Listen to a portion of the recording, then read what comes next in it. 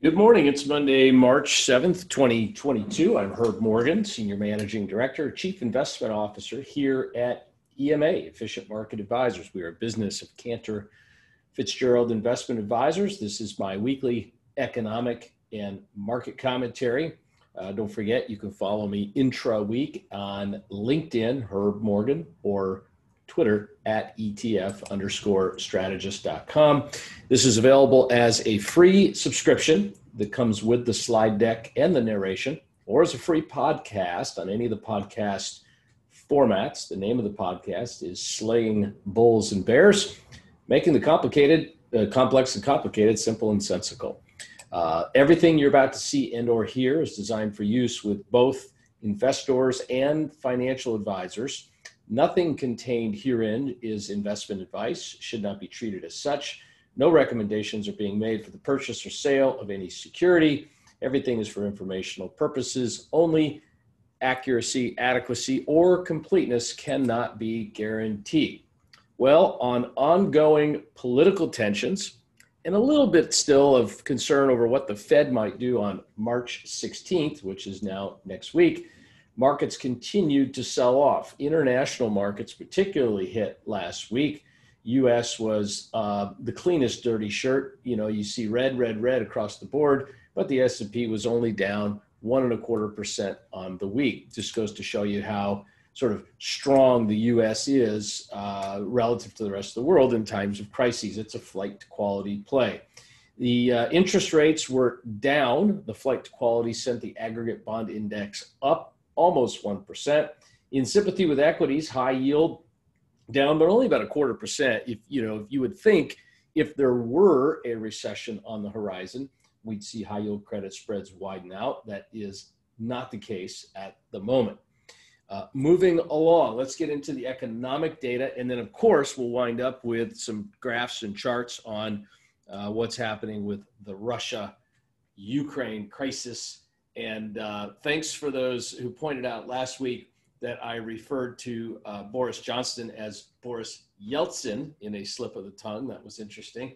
But anyway, let's start with the Chicago PMI. Chicago PMI fell from 65 to 56. That was below expectations. That's still expansion. That's pretty sizable expansion. 50 is the line of delineation. New orders and production fell. Inventories rose in maybe some sign, not of economic weakness, but of a improvement in supply chain, although this is just a regional indicator. And employment still very weak in the Chicago region. The national Marquette manufacturing PMI, much broader measure, rose to 57.3, pretty much in line with the 57.5 expectation. 50, again, the line of delineation. Anything over 55, strong growth. 57 obviously qualifies. The ISM, which is measures a similar thing, slightly different statistical methodology from a different company. Their manufacturing PMI rose to 58.6, extremely good. New orders up to almost 62, production improved. However, backlogs increased here, suggesting that the aforementioned improvement in supply chain was not happening. Inventories were higher, so that's good, but they're higher from a very, very, very low level. And employment still above 50, strong, not as strong, of course, as we'd like it. Although later in the week, we got the employment reports, which we'll get to momentarily. The manufacturing is only about 15% of the U.S. economy. Services is more of 85% of the U.S. economy. And here, the Marquette PMI rose from 51.2 the prior month. That was, Omicron-related shutdowns or just voluntary stay-at-homes related to concerns about virus spreading, to sort of the waning of those concerns of the virus, and a big shot up to 56.5, pretty much in line with the 56.7 estimate. However, the ISM reading was down, but still high. Fell from 59.9 to 56.5, well below the expectations, but still a very, very good reading. Expansion in the services sector. New orders were down a little bit, business activity down, but again, they were down from a pace, not down an absolute level. Employment, though, was down, came in at 48.5. That contradicts the two employment reports I'll show you momentarily from both ADP and the Bureau of Labor Statistics. Construction spending, nice gain there, very sizable gain, 1.3% in the month of January after a nice 0.8% gain in December. You can see the red, the year-over-year gain there, moderate single digits, which is a good, solid, strong reading. Auto sales, which had shot up big the prior month, still well below where they would be. The automobile industry is still suffering from parts shortages, logistics, supply chain, but improving. However, here this month in February, Ward's total vehicle sales number fell from a 15 million annualized rate, which is still below about the 17 million, which I would call about equilibrium, fell to 14 and was below expectations. So below the worst months here of the supply chain crisis, but also are above the worst of the supply chain crisis, but below where we would be in a normally functioning environment. Now, last week was the first week of the month, so we got the ISMs, we get the services from and the manufacturing from ISM and Markit. But we also get the jobs reports, and the Fed's decision on interest rates is based on two things: inflation and employment.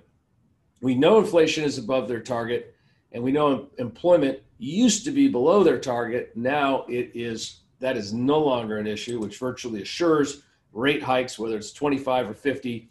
I was thinking 50 until I heard Chairman Powell speak last week, and he took 50 off the table and said he firmly supports 25, so it's going to be 25. Let's talk about employment. Weekly initial claims for unemployment declined to 215,000. They were below expectations. That's a very low number for an economy with 335 million people and approximately 165 million person labor force. Continuing claims relatively unchanged at a pretty low level. We have a strong and healthy economy, a strong and healthy jobs market. Factory orders gained 1.4%. You look back from here to the left, you can see that factory orders is usually a volatile series. Big things like aircraft can skew it up, and then you have a big down month the following month. Big down months here related to the COVID shutdowns. But what's interesting is we haven't had down months for about 2 years. This is another one of those indicators that if you think about it, is pretty remarkable. The strength of the U.S. economy, I continue to say, is greater than generally viewed. We generally are fed news. News tends to be negative. It sells more, I guess. But our economy is just incredibly powerfully strong and resilient at the moment.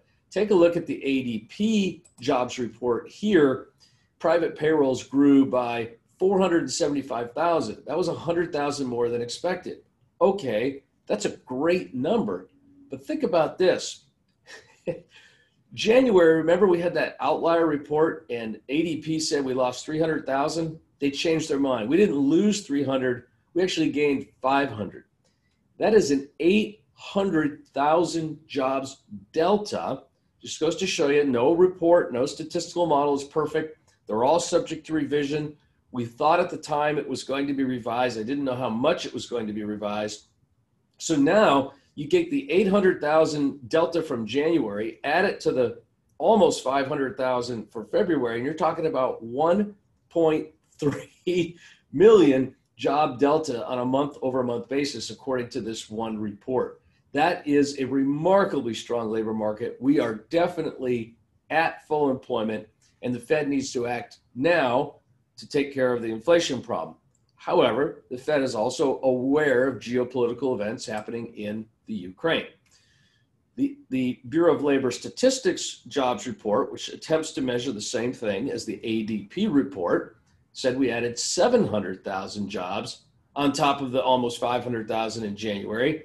Again, about 1.3 million on a month, on a 2-month basis. Unemployment is now down to 3.8%. Participation rose a little to 62.3%.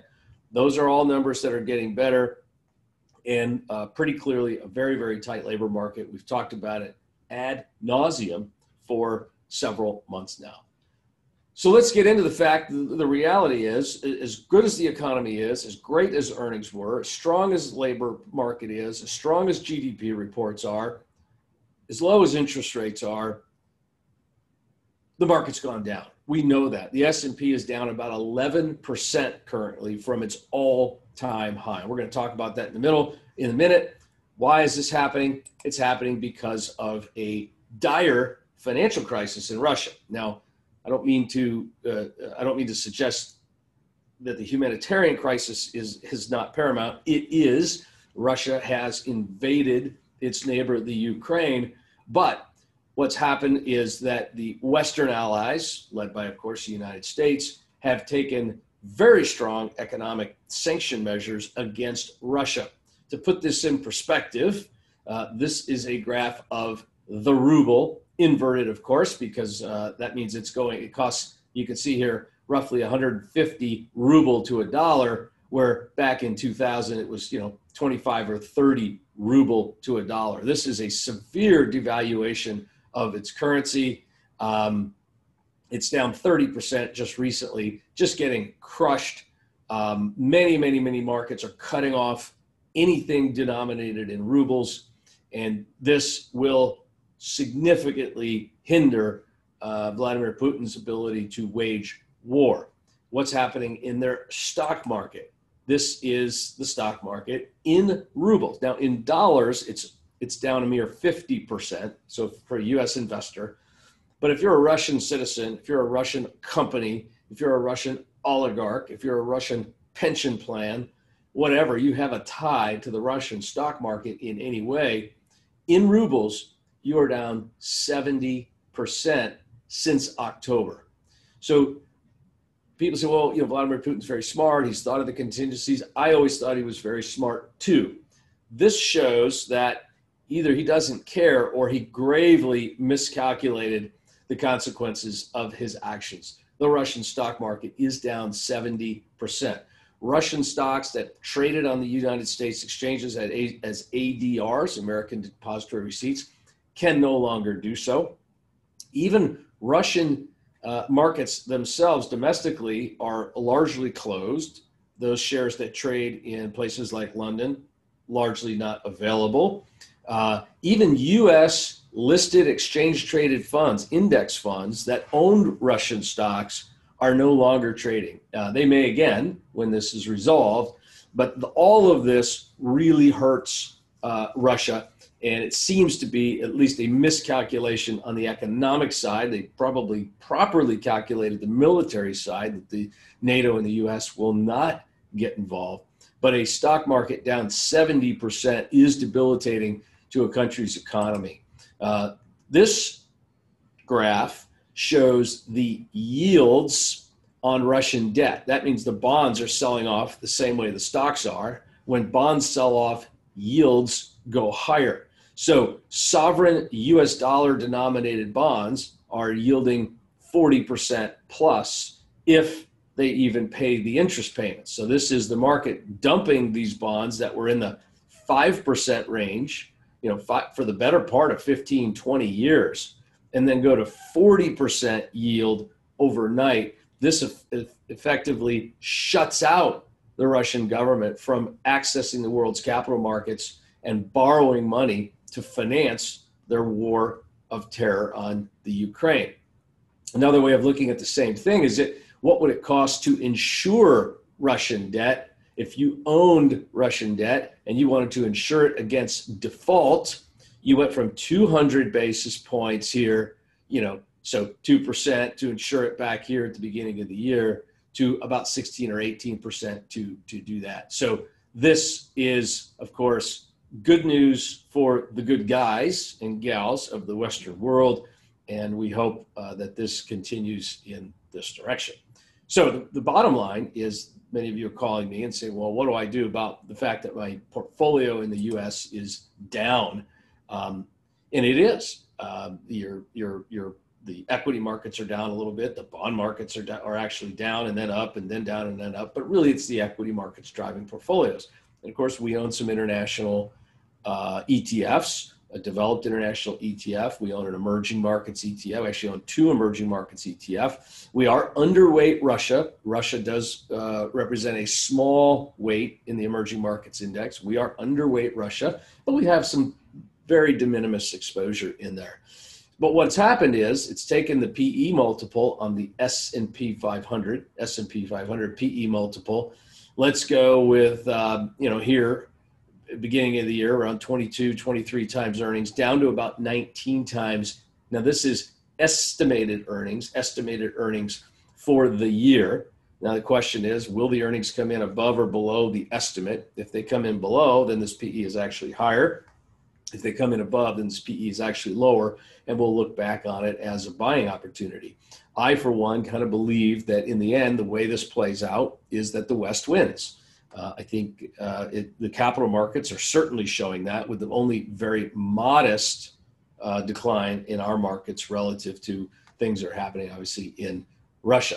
Here's another graph worth taking a look at. This is what I call the Fed model. The green represents the yield on the 10-year U.S. Treasury, or the risk-free yield. When the yield on the U.S. Treasury is below the earnings yield of the S&P 500, which is also the PE ratio inverted, earnings divided by price. Earnings of a company divided by the price. The earnings yield of the S&P, and this is not on expected earnings, this is on current, is about 4.6%. Your risk-free yield is about 1.7 or 1.8%. The gap between the two, we call the equity risk premium. The equity risk premium is wide, therefore it makes sense to own U.S. equities, unless you believe there will not be a positive resolution ever on this situation. One thing about geopolitical events, they tend to impact the market quickly, abruptly, and they tend to be short-lived, which I'll show you in a little bit. So we think in the end, for those that are patient long-term investors, this represents an opportunity, if you have spare cash, to consider, based on your own circumstances, adding to your equity positions. Okay, but why? Why is this happening? Well, markets always discount uncertainty. Geopolitical events, as I said, tend to have a sharp and sudden impact on markets. And in addition to the Ukraine-Russia deal, we've got a Fed policy shift. We've got a Fed that has held for about 2 years, interest rates near zero. They are going to raise interest rates on March 16th and begin a cycle towards normalization. Notice I did not say tightening. It's less loose and a move towards normalization. They could get to a policy of tightening because inflation has gotten out of control. And if that happens, that's a different story. There is a real risk of that. If there's a real risk of persistent inflation, it's exacerbated now by the energy issues we have if Russia is cut out of the world supply. I think most folks believe they should be, and the consequences to all of us will be higher energy prices temporarily. But the U.S., of course, was a net exporter of petroleum as recently as a couple of years ago. It could get back there quickly. There are some domestic political considerations for us to get there. But all of this says, with geopolitical risk, the market decided to take a breather, re-rate itself, and go down about 11% from its one-day all-time high. But geopolitical events historically have created buying opportunities. So this is a list of the geopolitical crises going back to World War II. Germany invaded France, Pearl Harbor getting attacked directly, all of these different ones, all the way back to up to 2014 when Russia invaded Crimea. Where were we a year later? Well, 83% of the time, the market was higher. On average, if you want the mean, 12%, the arithmetic average, or the median, those equal numbers above and below, about 15%. So, there you go. There's the data source there from Reuters and Glenview Trust. And where are we so far? Well, we're about where the market was in June of last year. Not all that bad, considering what's going on in the world. From the peak to where we are today, 11. From the trough, which was just a couple of weeks ago, down about 12.5%. Not yet a bear market, mere correction. This correction, in my view, was due and could have occurred even without the Russian invasion of Ukraine, which to me is a testament to the strength, the underlying strength currently of the U.S. economy. Okay, moving to data this week, consumer credit at the end of the day today, looking for about 24 billion. Trade deficit Tuesday, job openings or jolts on Wednesday. Really, the only thing that matters this week are really twofold. Number one, developments in Russia, Ukraine. A positive development could shoot the market higher.